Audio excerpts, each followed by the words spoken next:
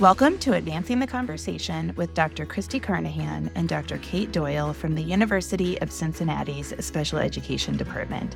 I'm Ashley Barla, your host. We started this podcast in an effort to have real conversations about the role of self-determination in all our lives, specifically in supporting people with intellectual and developmental disabilities. If you're a teacher, a person interested in becoming a teacher, a parent, a sibling, or a person with a disability, this podcast is for you. We hope you'll join us on this journey as we learn about the role of self-determination in our lives.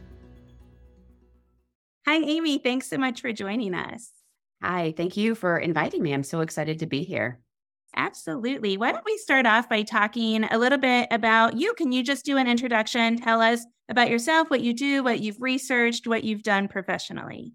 Absolutely. I have been in the field. Gosh, I was just looking at my retirement report the other day, and it looks like I've been doing this for 30 years. I've been around for a while. I started my career as an intervention specialist for elementary, and I taught for 11 years.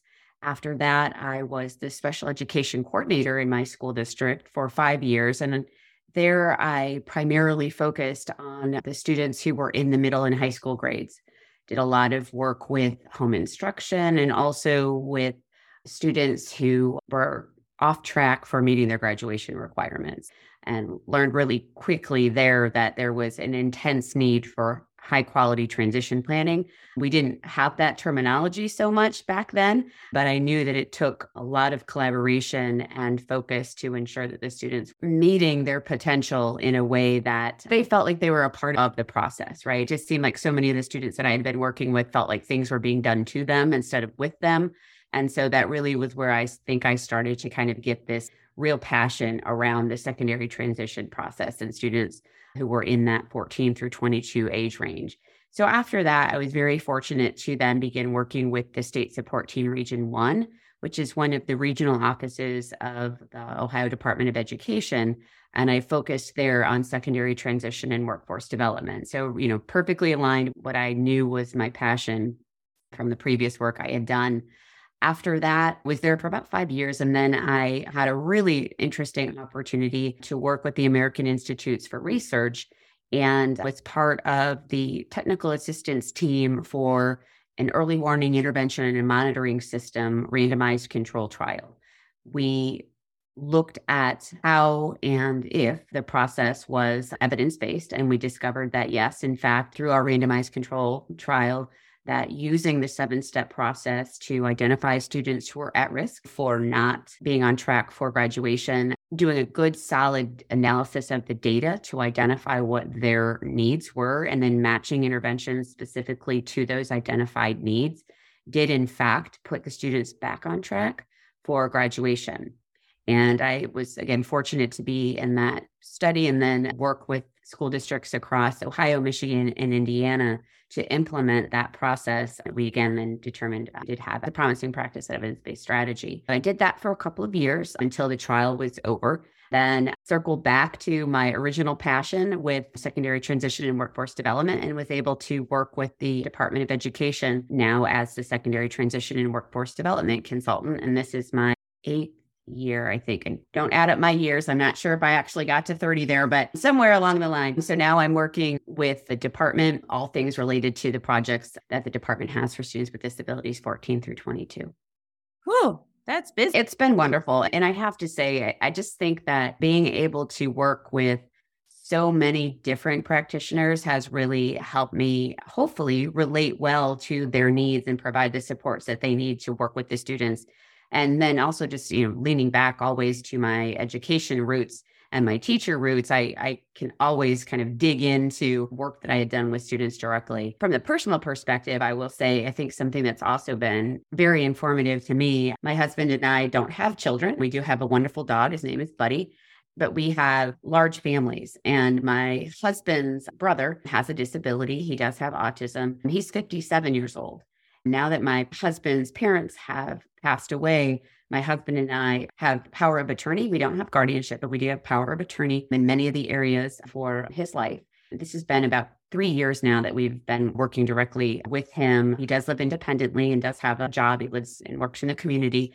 You do all you want from professional side and feel like you really understand what's happening. But until you're really walking that walk and living with an individual who has a disability and understanding the challenges and the successes related to that, I don't know, it's just given me a completely different outlook. And I think that I have a pretty interesting lens now also to kind of project like what life can be like for individuals with disabilities and how to help kind of front load families and educators on what are some things that maybe we didn't think about we were going to need to know about. I've dating apps, things that wants to be on a dating app. And I'm like, he actually at one point lost his SDI because he wasn't giving me the mail that we needed to renew. So there's just so many things that now I'm learning about and can hopefully, lend some insight into for educators and families, again, like to kind of prep ahead. Not that you'll ever be always perfectly ready, and I guess the other part that I think is really interesting is that I can also say that there is hope, right? I mean, he is a successful and happy individual. And while it seems like at the time of transition that the students are falling off a cliff and there's not going to be any hope, he's 57 years old and he's thriving. Not to say there wasn't work involved, but he is, as a self-advocate, he's very self-determined. And I know that's the essence of this podcast. And he's taught me so much on what I can do to support others in learning how to promote that.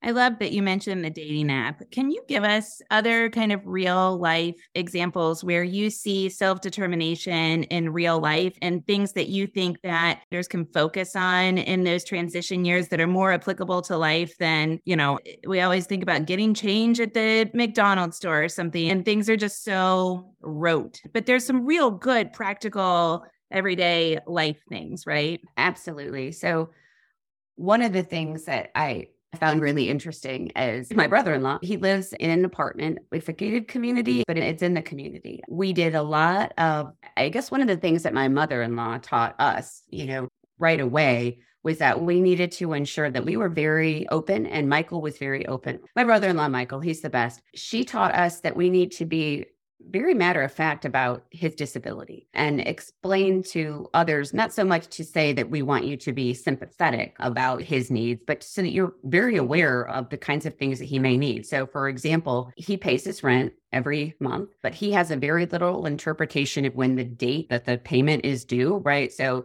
it'll say, it's set in the lease, that rent is due on the first of every month. You have 5 days grace period if you don't turn the check in. And so when we were signing the lease with him, he looked at the office manager and said, oh, so I really have till the 5th. And she said, well, you can, but we don't want there to be any, if something was to happen in between those days and you ended up being late, you might want to be proactive in that. And he said, well, I'm really good with scheduling and I really understand kind of like how to map up my time. So I think it might be just fine by getting it in there by the 5th. It'll be fine. Don't worry. And he's like, I do have autism. And so I'm really good at some of these things. So don't worry. And then from there, the manager just kind of developed this relationship and understanding, right? So now I'm not going to lie and say that he always gets it right, but he was just very upfront with her and said, this is what works for me. I think I can get it and I can do it. And it works. So that's one example. Gosh, there's a million. Just going back to that dating app, it was hilarious because he said, I've been watching TV and I saw these commercials for this, 50 and over dating app. He's like, I really think that this would be good for me. And he's like, I'm an eligible bachelor. He's like, I think that everyone should want to date me, right? And I'm like, I think so, So yeah, I think that we just need to embrace. Now, I did also explain to him though, there's going to be things that we have to put in place, right? There's a lot that we're going to have to talk about in terms of safety and, and all of these different things, but not just, entertain is not the right word. Respect, value, and validate the feelings, the responses that the things that they have. Knowledge that sometimes we need direct instruction on things that our typical family members don't need. A person without neurodiversity might not need that explicit of instruction on the use of a dating app or on internet safety. And knowing where this is why I think it's so important to be involved in community organizations like your local autism society or your Down syndrome association or something like that, because there are so many resources out there, but actually finding a class on puberty or dating is hard if you aren't tapped into those places, right? Right. And, one of the things I also was going to say that I think it was really interesting when we first began working with him, I had in my mind exactly how this was going to happen. Like, I have all this expertise. I know all of these autism societies. I know all of these things. I'm going to hook him up with this center and all of these things. And I signed him up and we went to all these different meetings and things. And he looked at me and he said, I really don't like all of these. This isn't my interest. He said, he's like, what I really like to do is I like to watch football at this local tavern. And that's what I really enjoy doing. So I think that sometimes we have an opinion of what's going to be helpful. And what I've found over time is that he has established a relationship with some of the patrons there and some of the employees there. I should even say a relationship. He's developed solid friendships with these individuals, right? They support him. There's natural supports, right? I think we have to remember that while it's important to have all the resources and to engage them, but think about where those natural supports are and where those natural opportunities for friendships are, because he doesn't want to be different. He doesn't want to just hang around with individuals all the time that are exactly like him. He wants to have an opportunity to engage with the community. So, I think that was a real aha moment for me to say, wow, I need to respect what his interests are. And maybe they're not mine, right? And as long as that he's safe and working and doing the things that he needs to be a productive citizen, I need to sometimes back off and let some of the nature, so to speak, kind of wrap themselves around him. I enjoyed all of your stories. But we had a conversation yesterday. Some of our program does revolve around a sexual health curriculum, which can be controversial for people. And it was one of our instructors shared a really interesting story. And she said, and sometimes students are really uncomfortable to be in the course. And then parents and family members have a hard time seeing their child as a sexual being and as maybe they might need that information. And we had a student who took it and she said, I'm not interested in dating. I'm never going to date. I'm not interested, blah. And then a couple of years later, she decided she was. So it was really, and it focuses a lot on rights and consent and responsibility, just really important life lessons that are applicable in any relationship. It doesn't have to be a sexual relationship. Right. It could be a sexual relationship. But now I'm going to say you may even decide at 57 that you want to start dating. And that is okay, right? And we owe people the information so they know and they can make informed decisions on if you want to date or not. But you may at 57 decide you want to date. So I thought that was really powerful to hear you say that. So given that experience, what do you think it is you want teachers of kids in high school transitioning youth to know? Or like, what are the real direct takeaways from that bridge the gap between the work you do and your new lived experience? Well, without a doubt, and so this goes to educators as well as families, one of the things that we couldn't have been able to kind of take this transition on ourselves with an adult individual had it not been for the incredible amount of groundwork that the school and the family, my husband's parents, had done by early on identifying agencies that could support. So the agency component, Opportunities for Ohioans with Disabilities, the Board of Developmental Disabilities, and the school district themselves had done an incredible amount of connection and work to build that capacity and that self-advocacy. It didn't just happen suddenly when he was 57 years old. Yes, we've been embracing it and allowing it to really happen more consistently or as consistently as possible, but it started in school. So making those connections with the agencies early, keeping detailed records of the discussions that you have, realizing that everything that you do is, I'll put it in the current terms, is an age-appropriate transition assessment, and making sure that's documented. Anything that just seems anecdotal becomes so important when you're really trying to make some of these lifelong decisions. I read through volume. My husband's parents were meticulous note takers and keepers. I read through volumes of information about Michael so that I understood who he was and what he had done previous to working and living more with us. I knew him as a family member, but I didn't know him as a student or as a young adult.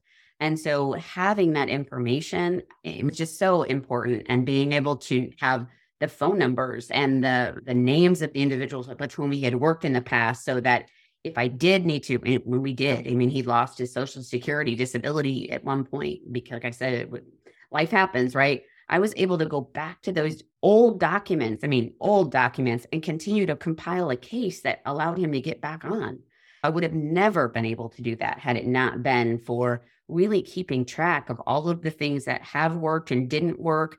I had notes from his job coaches on his work experiences because we had a situation with his boss where his schedule had changed and he wasn't going to work. I was able to go back into the files and say, yeah, you know what? This has happened 3 other times. And then remind him of that and said, do you remember that time when you were working at blah, blah, and you didn't get along so well with that new person that was working there? And remember how we worked on that? Can we try it again? So I was able to use that as a reference point. So however you can continue that discussion and pass it along and build on it is so important. I know sometimes people say, oh, I don't know if I want to necessarily know everything from the past because I don't want to have a preconceived notion or whatever the case may be. I couldn't have done it. Well, I mean, we couldn't have done it there. I mean, we just needed to have that continued discussion. And I can tell that it worked with the schools and the family. His parents were constantly at the table and talking and advocating for him, bringing him too. He was at every single meeting. He was at all of those meetings so that he was aware of it and he can remember. I'll ask him, do you remember that teacher? Do you remember that discussion? And he can. And I think that makes a big difference. Yeah, that's so important. Amy, we'd like to finish with some fun questions. And so the question for you today is, what are you reading? So right now, I listen. Oh, well, I'm always listening, right? So I am listening to the Bono's autobiography from you too. And then I also am walking around. I haven't opened it yet to the degree I want to, but I'm also walking around with the Street Data book. I don't know if you're aware of Street Data. It's a next generation model for equity, pedagogy, and school transformation. Oh, yeah, I do know this. I've been hearing wonderful things about it. Everyone that I know that's reading it have been so excited about just the practicality of this thought and of thinking about who the students are and how do we really take their perspectives into account when we're making database decisions. So that's the other book I'm looking at. Awesome. Well, thank you so much for joining us. Thank you. I appreciate it. Thank you, Amy. Yes, thanks, Amy. Have a good day. You too. Thanks for taking time out of your day to join us. If you are interested in learning about the University of Cincinnati's special education, undergraduate or graduate programs, please visit us at online.uc.edu/special education. If you are interested in learning more about our programs for young adults with intellectual and developmental disabilities, please visit cech.uc.edu/ATS. We'd love to hear from you. Please send us an email at advancetheconversation@uc.edu.